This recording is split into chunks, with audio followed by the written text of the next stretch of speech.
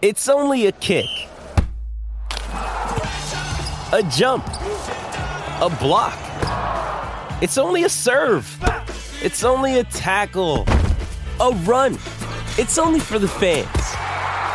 After all, it's only pressure. You got this. Adidas.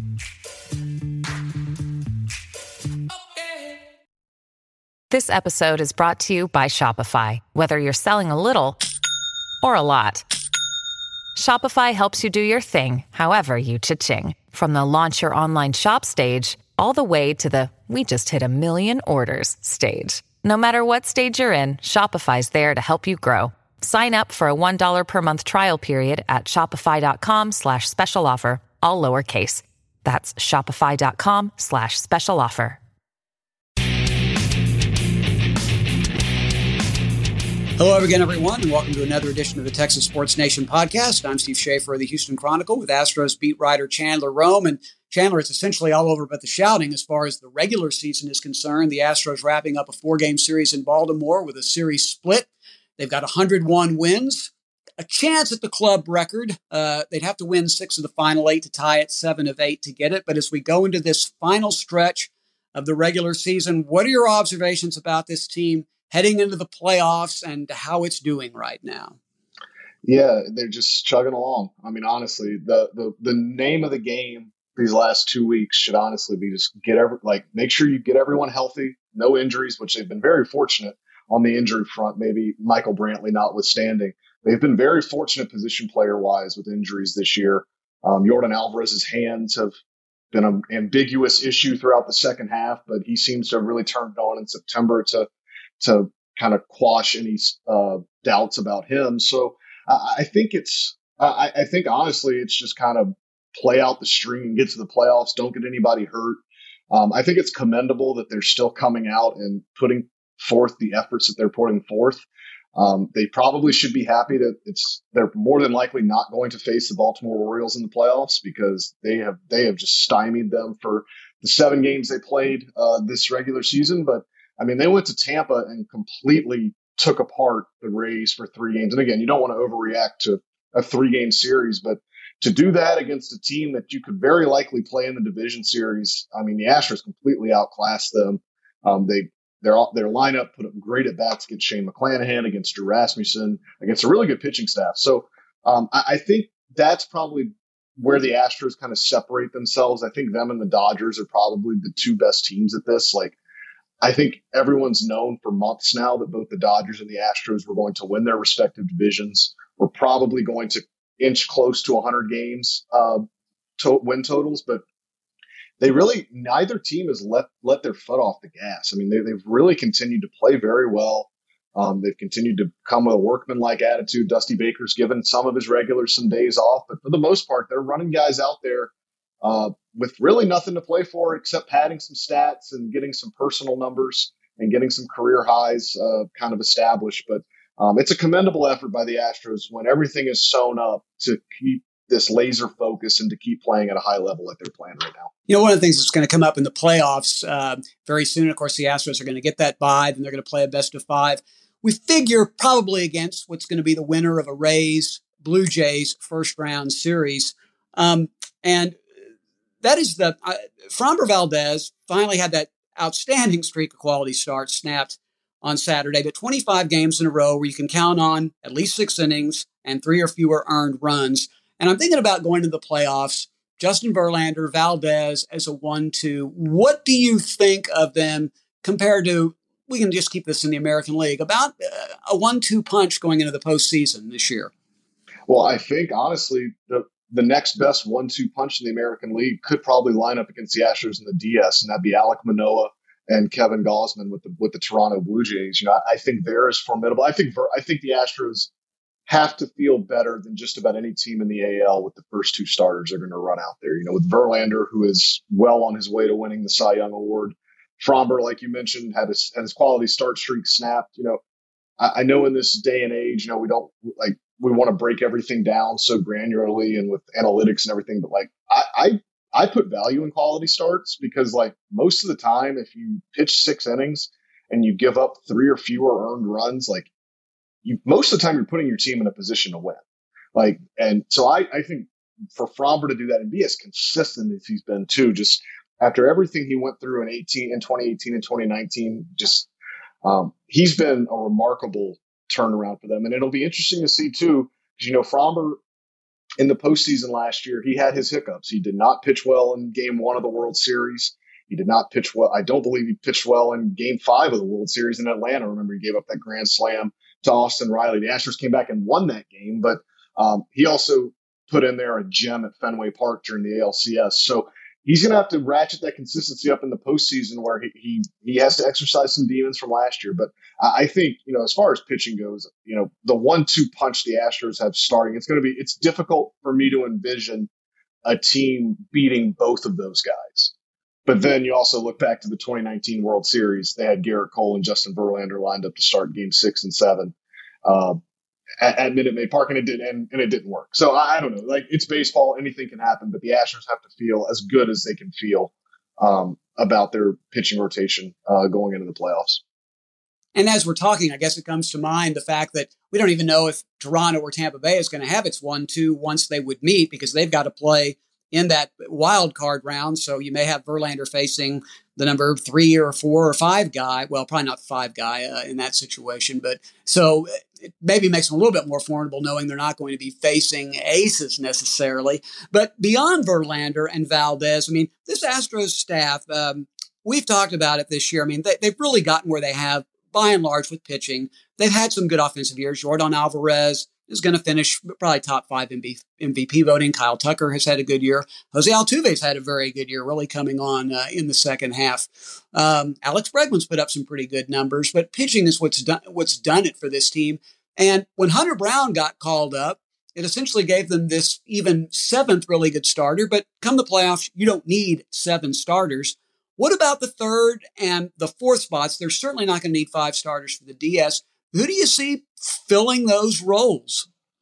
Well, it's going to be, first and foremost, it's dictated on matchups. So they're going to look whether they play the Rays, whether they play the Blue Jays, whether it's somehow the Mariners, or who knows who they're going to play. But whoever it is, they're going to look at what pitchers match up best with these guys. And I think that's probably first and foremost what's going to dictate their decision.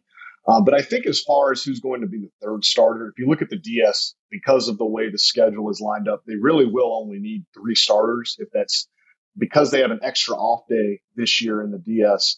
If the series does go 4 games, they would have the ability to bring back the game 1 starter, ostensibly Justin Verlander.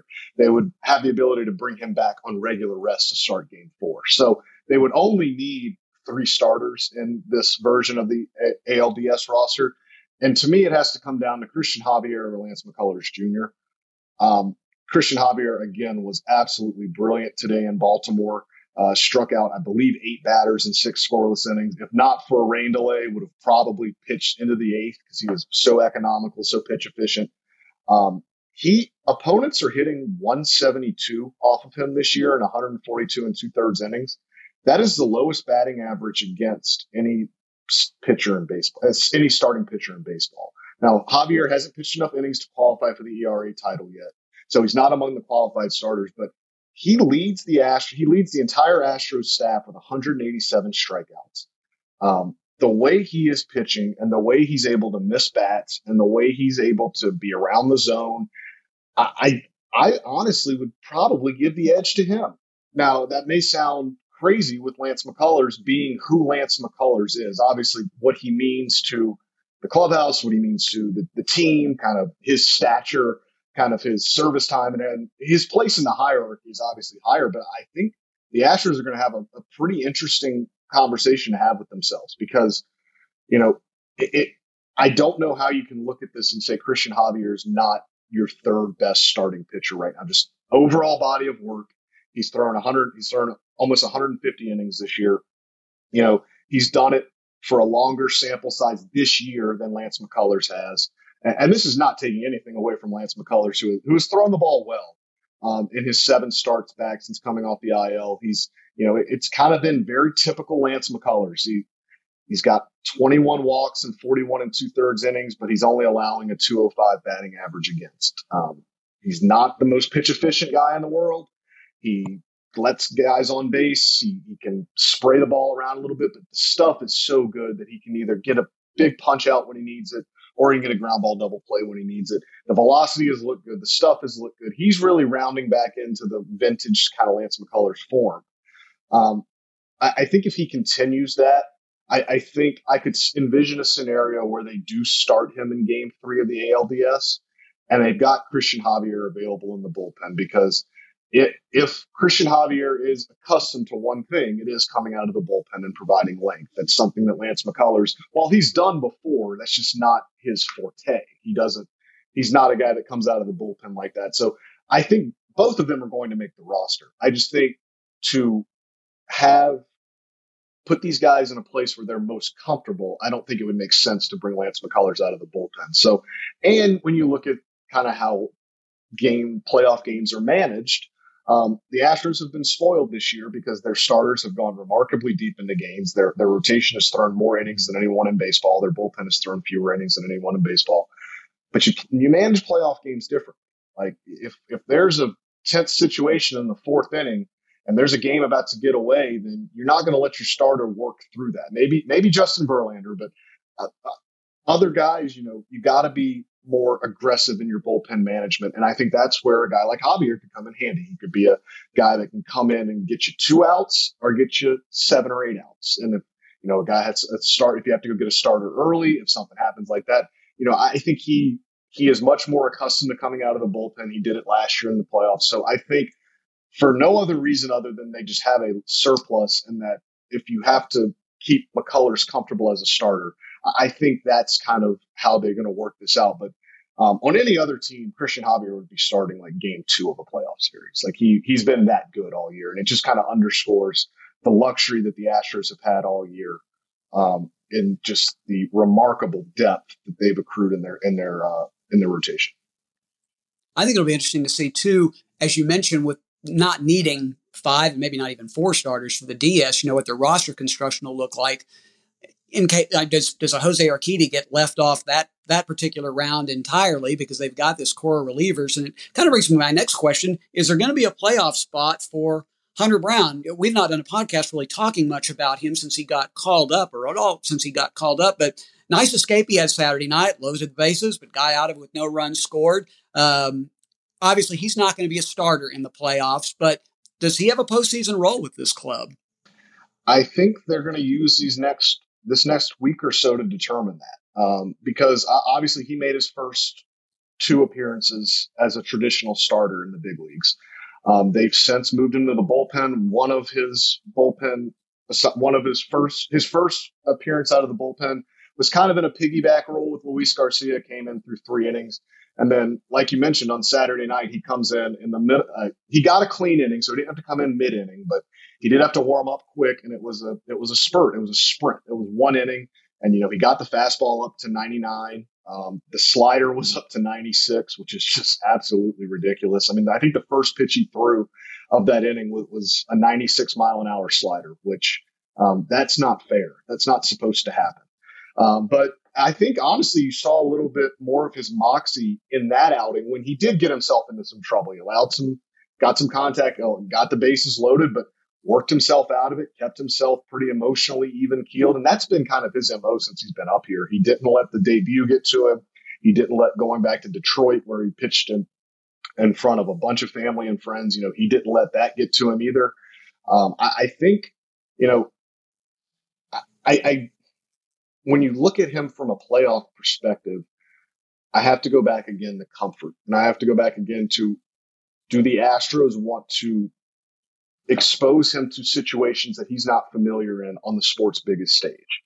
I think it'd be an easier answer if the bullpen had some struggles. But you look at the bullpen now and you feel comfortable in at least 4 leverage relievers in Presley, Montero, Neris, Stanek. You look at, if they play a really, really right-handed heavy team, I could see Seth Martinez squeaking on the playoff roster, because he's been low-key one of the best right-on-right relievers in baseball all year. He's not even on the active roster right now, but I could see a situation in which he makes the playoff roster. We talked about Christian Javier maybe having to be the long man in that. And then you have to wonder, too, James Click was talking about this today on his pregame interview with Robert Ford on the radio. because of the new off day rules, because of the more off days in the DS, like you honestly wonder, like, how much pitching are they going to need?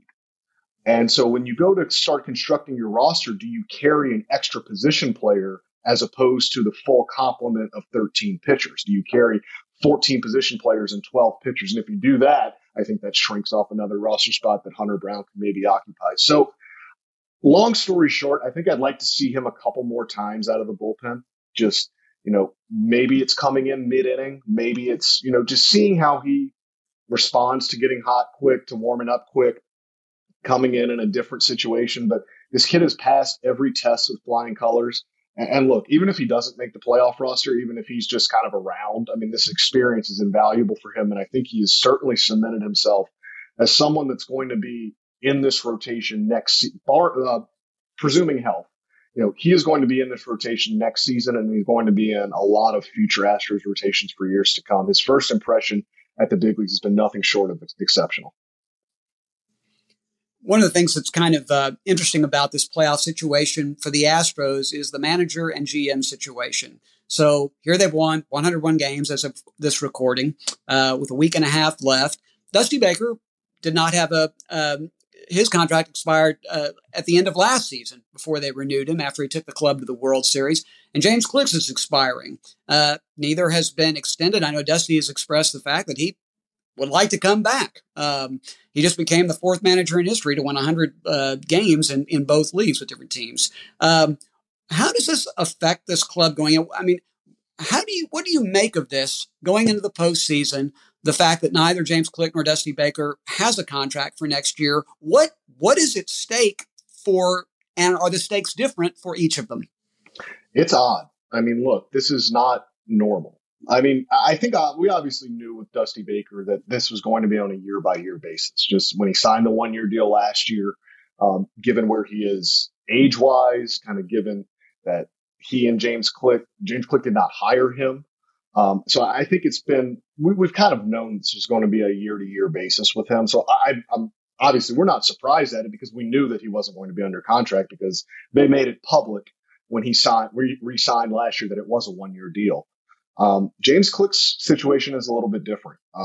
I've been told everybody that I talk to, they emphasize that this is not just a rubber stamp thing, that this is not just going to be, oh yeah, we're going to extend him and we're going to move on and everybody's going to be happy and be merry. Like this, there is some real speculation. There's some real intrigue that James Click's not going to be back with the Astros, after this season. And you do wonder, honestly, is this really World Series or bust? Is it win a World Series championship or there will be some sweeping changes?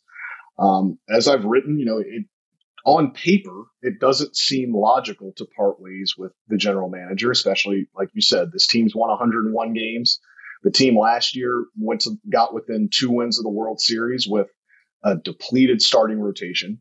And then Click guided them through the 2020 season, one that was just a complete disaster for all involved, just with the pandemic and everything. But that team also got to within 1 win of a pennant. So it doesn't make a ton of sense.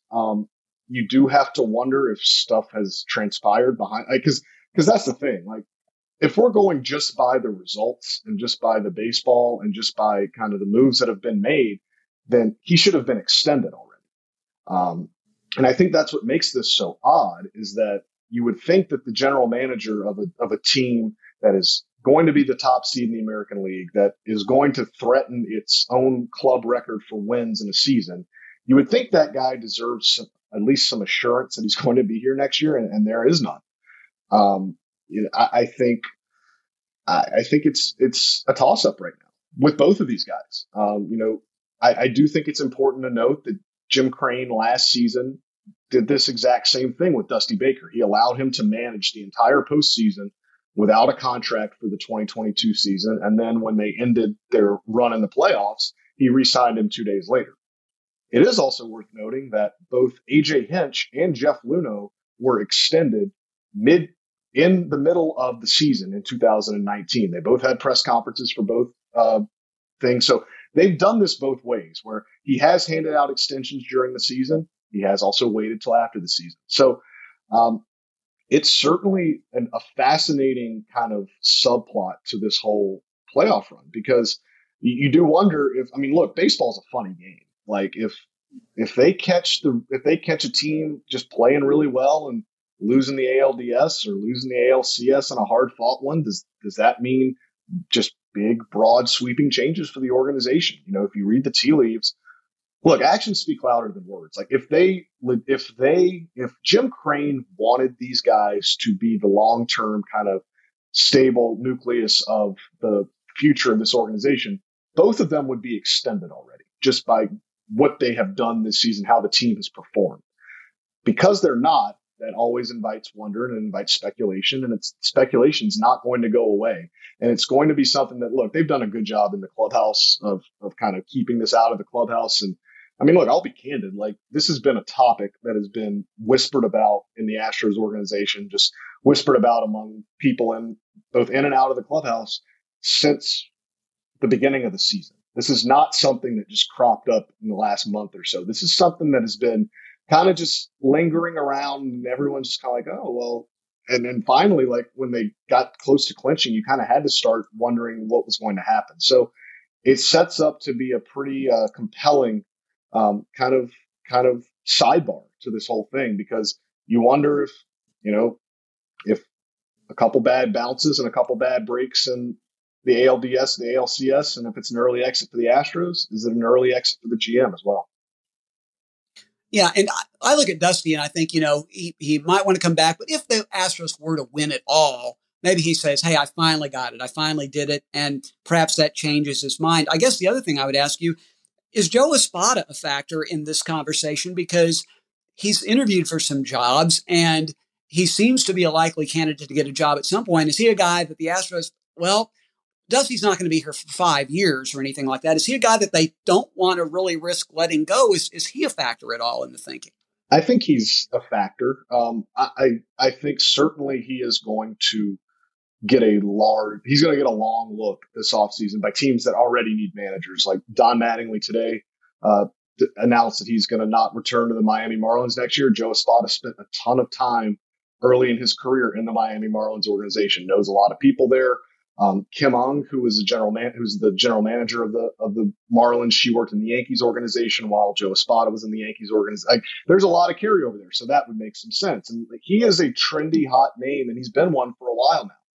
And I think certainly he's got the respect of a lot of guys in the Astros clubhouse. He's honestly been the one symbol of continuity and consistency amid all this upheaval since 2019. When AJ Hinch got fired, when Jeff Luhnow got fired, Joe Espada has been the guy. He's been the one kind of consistent, even when Springer left, when Correa left, when Cole left, like Joe Espada's still there. He's kind of the one. I'm not saying he's holding things together, but he's certainly a big influence, and he's certainly got his hands on a lot of things. You see him before every game. He's the one out there working with the infielders. He basically runs pregame work. He runs all of spring training, does all the spring training scheduling, things like that. He's very hands-on in how he does he's ready to be a manager. He should be a manager. Whether the Astros think that I think you bring up a good point. They have to decide whether he is invaluable enough for them to not let get away.